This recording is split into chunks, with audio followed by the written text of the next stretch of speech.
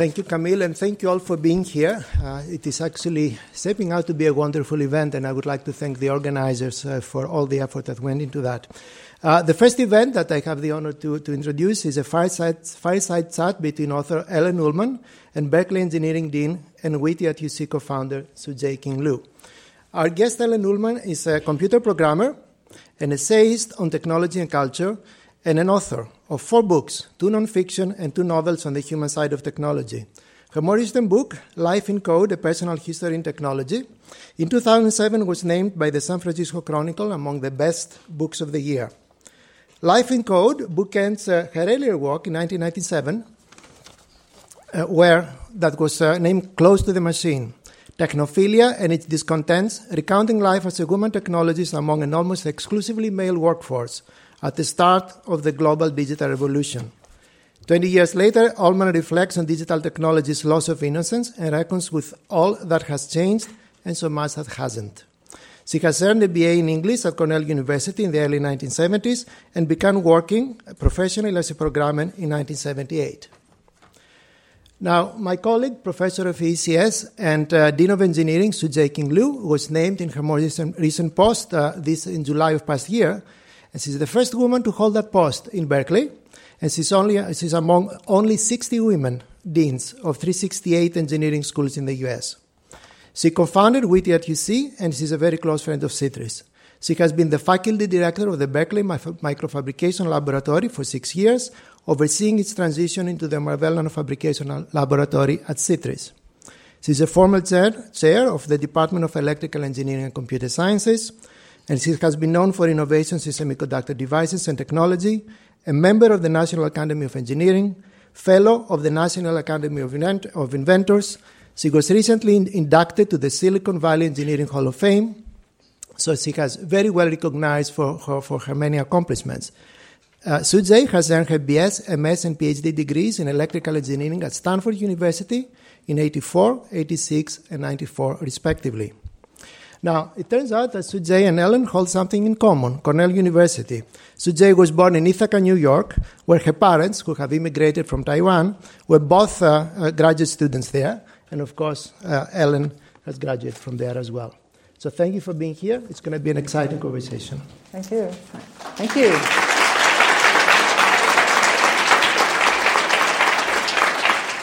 Thank you very much for that warm welcome, Kostas, and thank you all who are here in person and online. And welcome, Ellen, to UC Berkeley. I think this is the first time you've visited our campus. Is that correct? No, not the first time. Or maybe the first time engineering. Engineering campus, yes. Excellent. I'm delighted to be here. Well, I'd just like to say this. Delighted to have you here. Great so experience welcome. for me. So, I learned just this morning that you actually majored in English. Yes. And I thought it might be interesting for you to share with us how you, with your background, how you came to be interested in computer programming and to become, to make that actually your early career as a software engineer. Well, I took a path that I think sadly is not available anymore because the first generation of programmers I work with came from a bunch of crazy people and smart, crazy people, former Sufi dancers, all the dissertation in Greek, anthropologist from Harvard. These are people who just flock to it and learn to love it. Sorry? Oh, that's just Siri, I think. That was AI.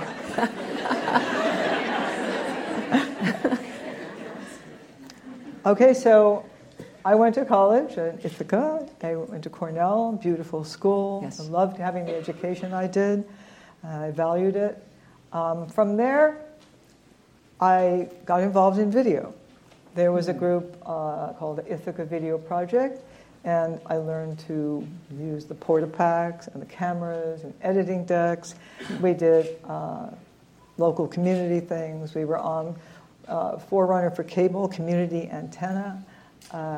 We did pieces for the New York State Assembly and various political activity and artistic attempts. Well, and then I learned I loved crawling around the floor with cables and operating machines, and I sort of graduated from there, left Ithaca. It's very important to get out of the college town, especially in a small town like that. People who linger in Ithaca long after they graduate are, well, strange group. Okay, good to know. It's like they haven't found their place yet. So I left. I went to San Francisco, and one day I was walking down Market Street, and in the window of a Radio Shack, I miss Radio Shack. You could buy all kinds of cables and connectors. You could build a Heathkit, Yeah, I remember those and I days. saw a TRS-80 in the window, affectionately known as a Trash 80. And no reason, I just bought it because, well, it's like, is this like, video? Can you make art with this? Can you do things that are socially interesting or just challenging, fun? So I bought the thing. And I went, oh, okay, this involves something called basic programming. And so I learned basic programming, and when I got my first program working, it worked. It was so exhilarating that I felt I had to keep doing this. It's very hard work, but it was really good hard work. It involved creativity, high tolerance for failure, which is important in programming, drive, and the idea that you love and hate this machine.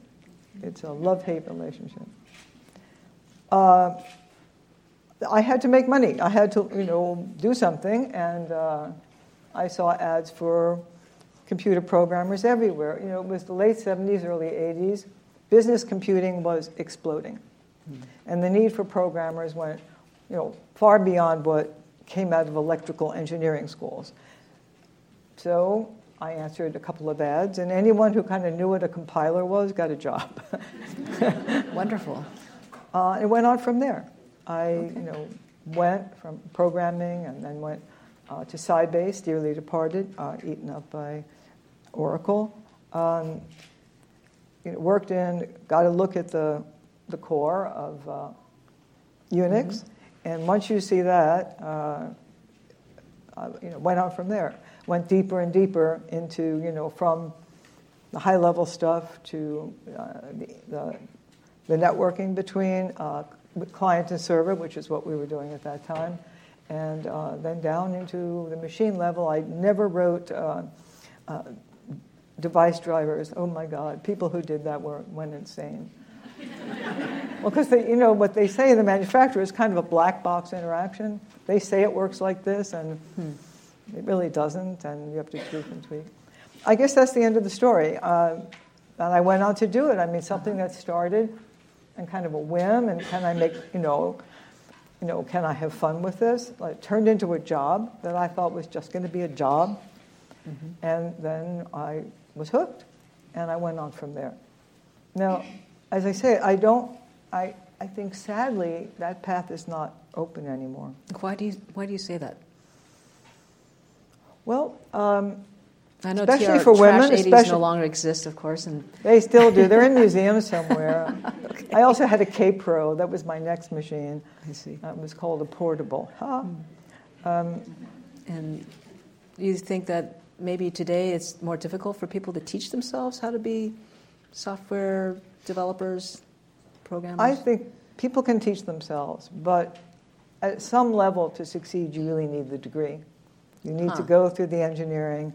I mean, if you want to work at a place where you're actually working on the algorithmic level, where you're tweaking servers, then I think more and more people need degrees. I don't know. I think especially for women, it gives you confidence.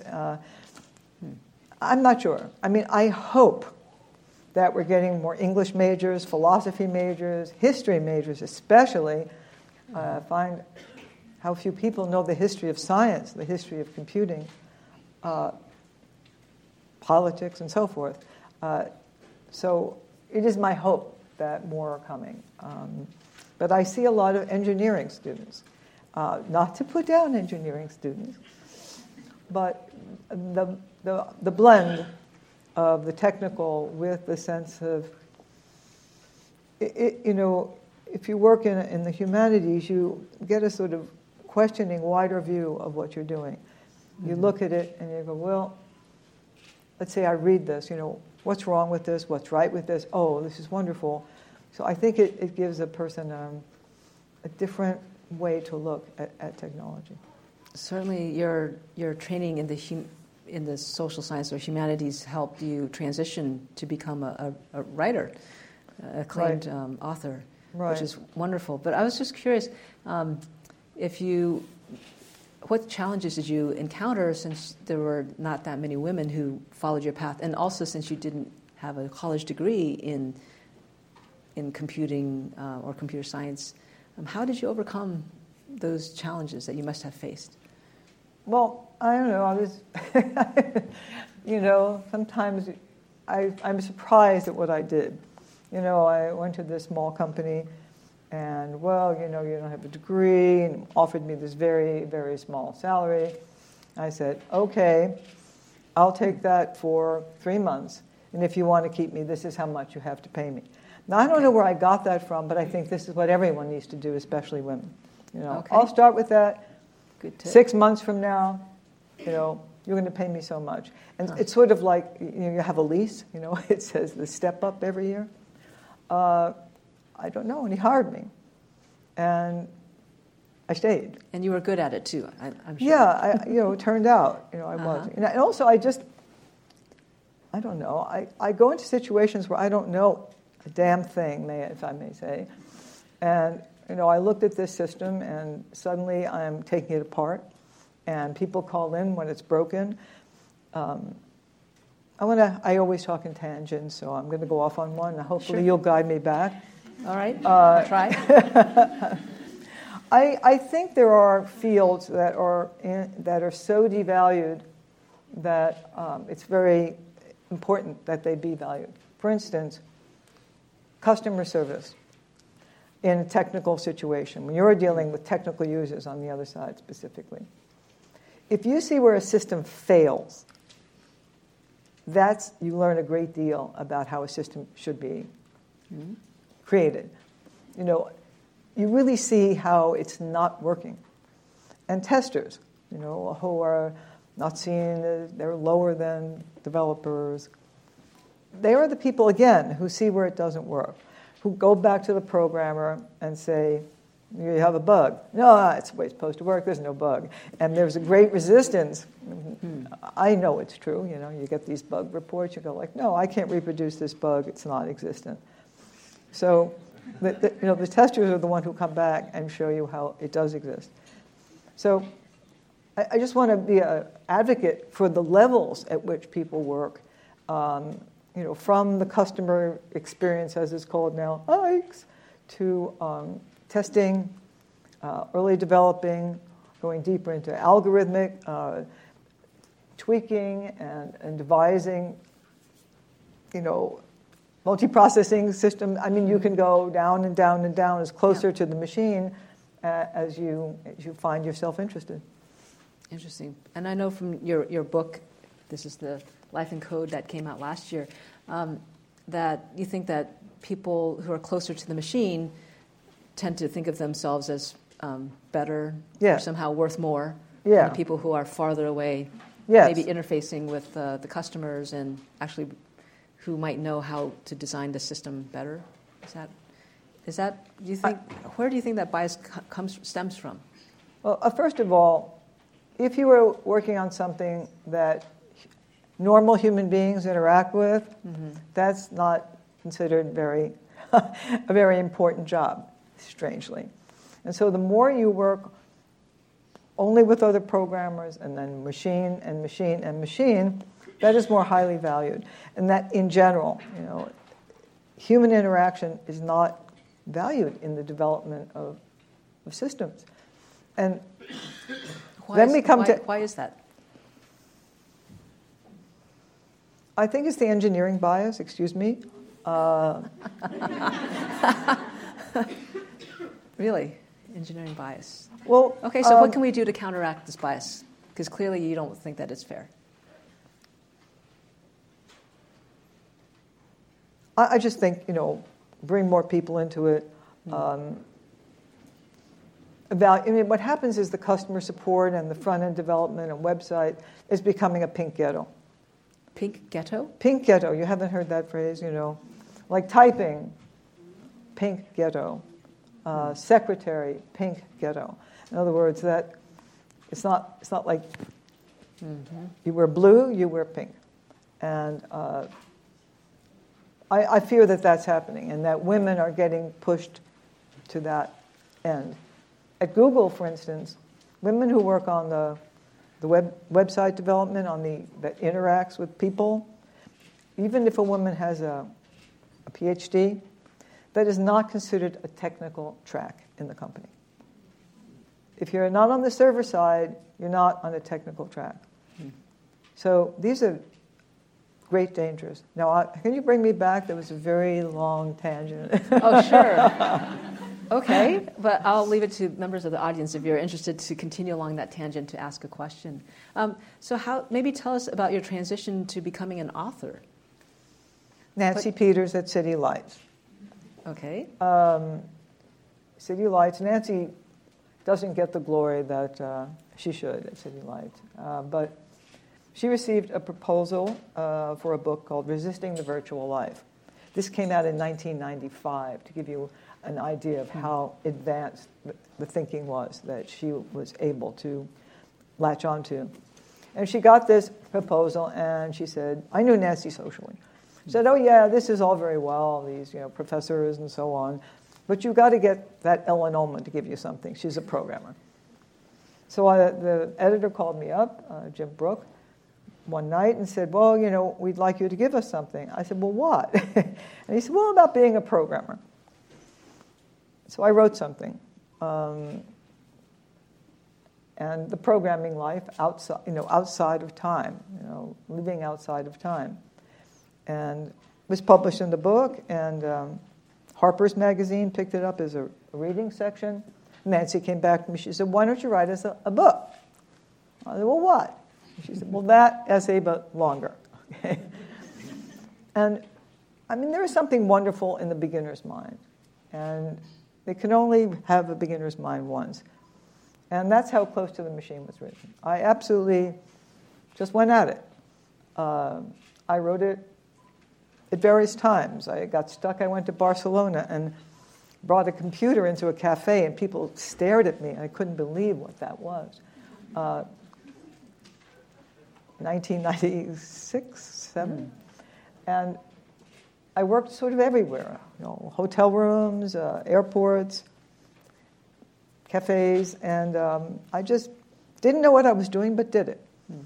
And got stuck various places. Nancy, it had an ending. Nancy said, can't stop there. Has to end with you, not that guy. Really, she said, he leaves the thing. You can't end with him leaving, It has to be about you leaving. That's how I came to do it. And it took off in a really weird way. It got a lot of notice. And City Lights, had to keep reprinting it. And a lot of people know it. That's great. I was talking to Fred Turner at a City Lights gathering. He teaches at Stanford. And he teaches Close to the Machine. He said, because somehow it hasn't aged the way other books age. I'm just like... So the culture I did that. The culture within this field of computing or computer science has not changed? Well, it's certainly different. I think that you here are the ones who have to tell me. If you've read, I wrote something, I've been writing things for 22 years, yikes. And I think it's time for the next generation to begin telling me and you and the world what it's like now. To find out ways to articulate it in a fashion that non-technical people will actually read, other technical people will read and recognize themselves. One of the things that happened to me when I wrote was a piece in here called The Dumbing Down of Programming. And I got hundreds of emails from programmers who said, thank you for describing my life. I couldn't have, talked about it. So there needs to be a way, I think, that the next generation, hello, begin your work to articulate it. Take an English course. I think English courses are required here. Right? They are. Yes, I think so. Go English.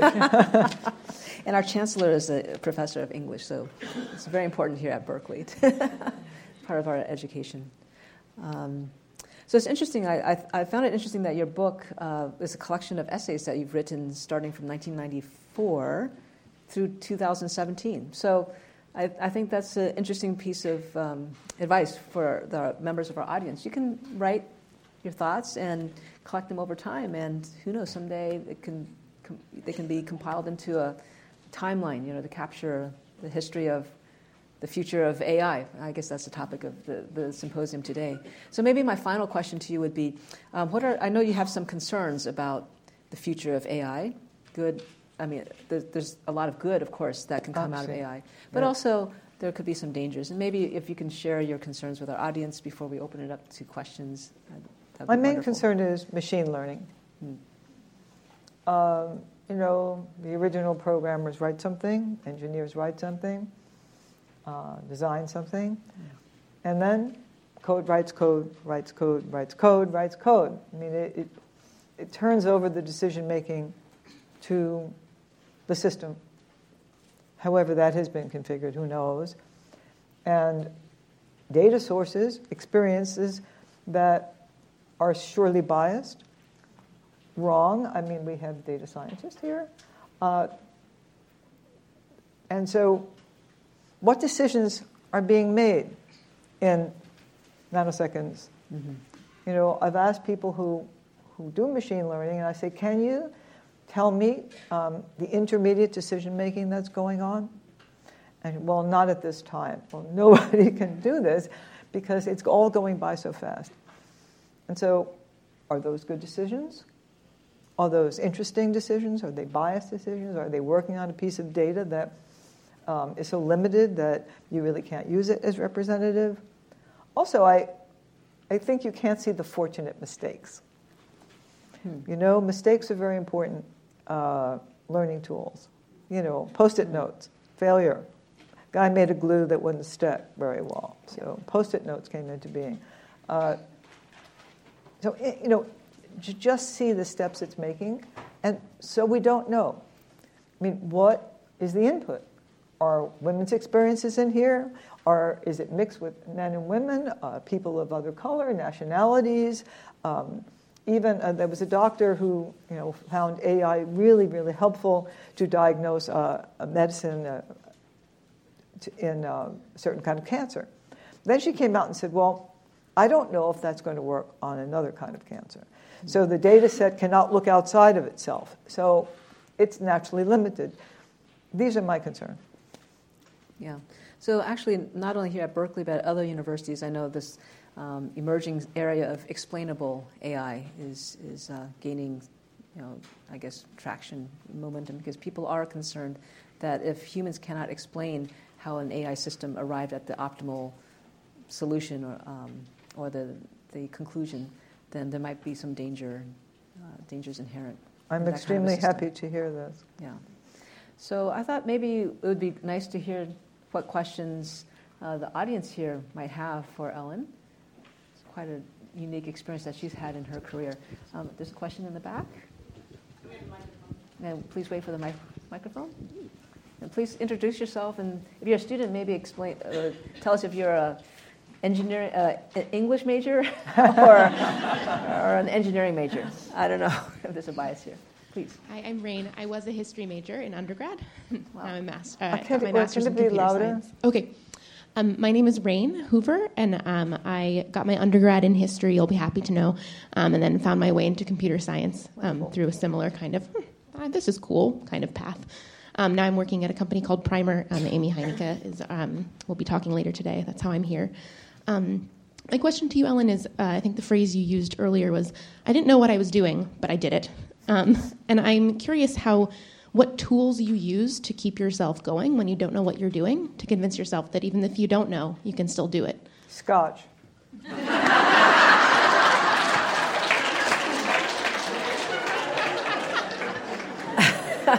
I'll get some of that and put it in my desk. Thank you. Okay. That was an easy, quick answer. Maybe a more difficult question for Ellen. Okay, another one. Who has the microphone? There's another question here.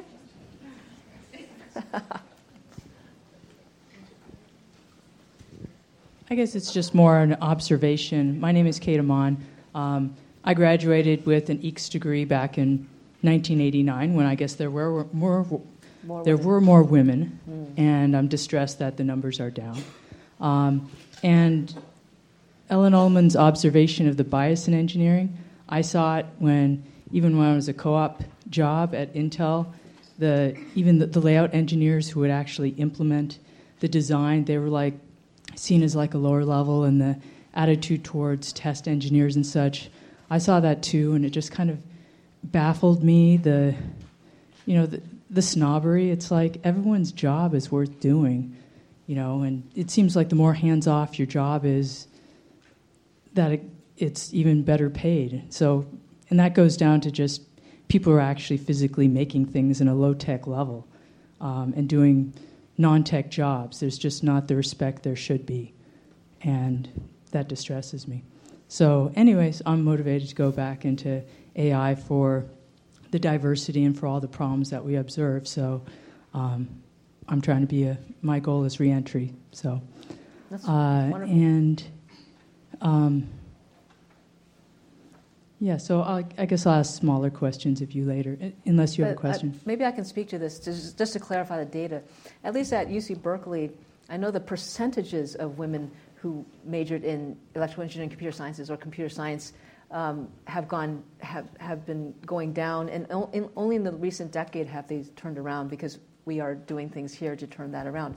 But the pure numbers actually have grown, because the number of students, as you might know, who are majoring in EECS or CS has skyrocketed, and even though the percentages might not be as high as it's still around 20%, it's not as high as in the 80s when it was more like 30%. The pure number of women graduating with degrees in computer science or EECS has actually grown, which is not the bad. Absolute numbers are better. And then at Intel, being a leader in the semiconductor industry, the previous CEO did make a commitment to address the diversity issue, to close the gender pay gap. They did that last year. The atmosphere within that company specifically has improved dramatically, and it's because the CEO made it a priority. He allocated $300 million for programs, initiatives to really hold managers accountable, to have programs that benefited both men and women, and so on. So it is actually making progress. Like companies like Google also are making efforts. So I think we're seeing that the industry does value women and realizes that it must do things to counteract bias. And so I think the picture is not so bleak, but still, we can do more to empower men to be allies, to help women to be more resilient, like Ellen. I don't know if we need alcohol necessarily. Well, no. That was a glib answer. It'd be nice to have it. I apologize for that. Natural chemicals.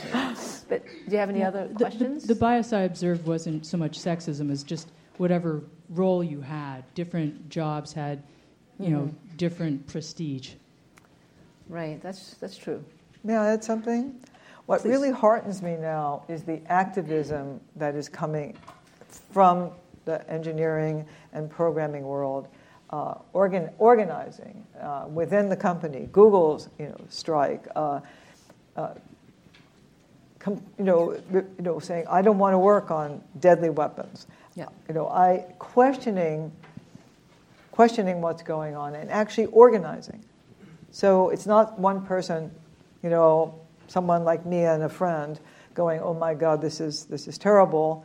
That they're organizing to ask questions about what sort of work should they be doing, what direction should the companies take, and that it's coming from inside the companies and organizing in a political and social direction is, I think, the most heartening thing I've heard in a very long time.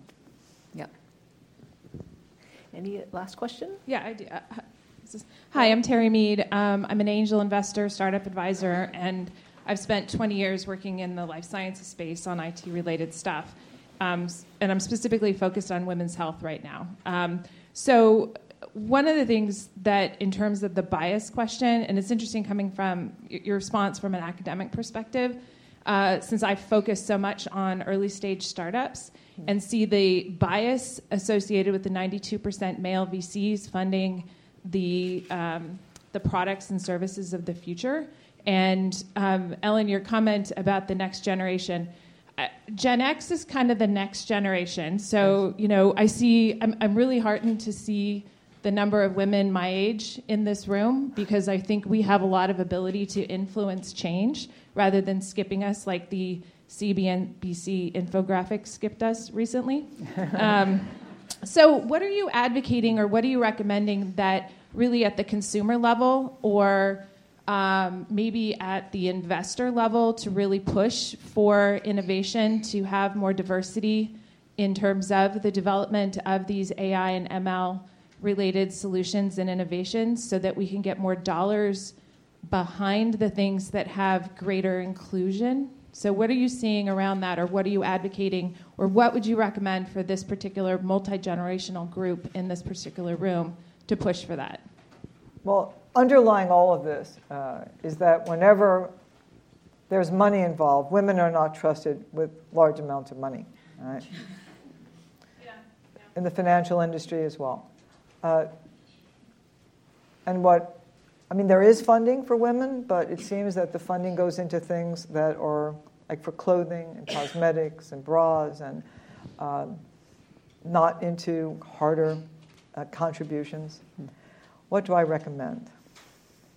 Now, that is a hard nut to crack, to attract a group of women and men who have enough money to take up this cause. So it's the money, Venture capital is to make money, lots of money. So that is a very tough nut to crack, to bring in women who have lots more money and can join that group. Now that's a problem, because women don't earn as much as men. So the whole picture, I think you can write about it. I think you can talk about it. I think you organize with other investors. I think that's the way to do it. To just make awareness about that, especially writing about it, your own experiences, the experiences that you've seen on the ground, particular experiences that you can, offer to the world in a way that they can understand internally, emotionally, socially, politically, what goes on in that world. Yeah.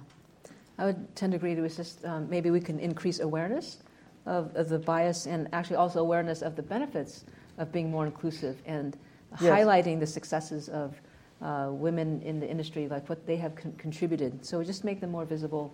So increasing awareness in different aspects, I think, can help make the difference, and also to help women prepare so that they have credentials to help support their confidence, and to network and to connect them with people who can be supportive. And because a lot of success is based on who you know, not necessarily what you know. So we really also need to advocate for women in powerful networks as well. So there are a lot of things we can do, I think, it has to be a multifaceted solution in my mind. All right, I think because of the limited amount of time, I'd like to close here. I'm sure Ellen would be happy to chat with people individually, but for now, please join me in thanking her.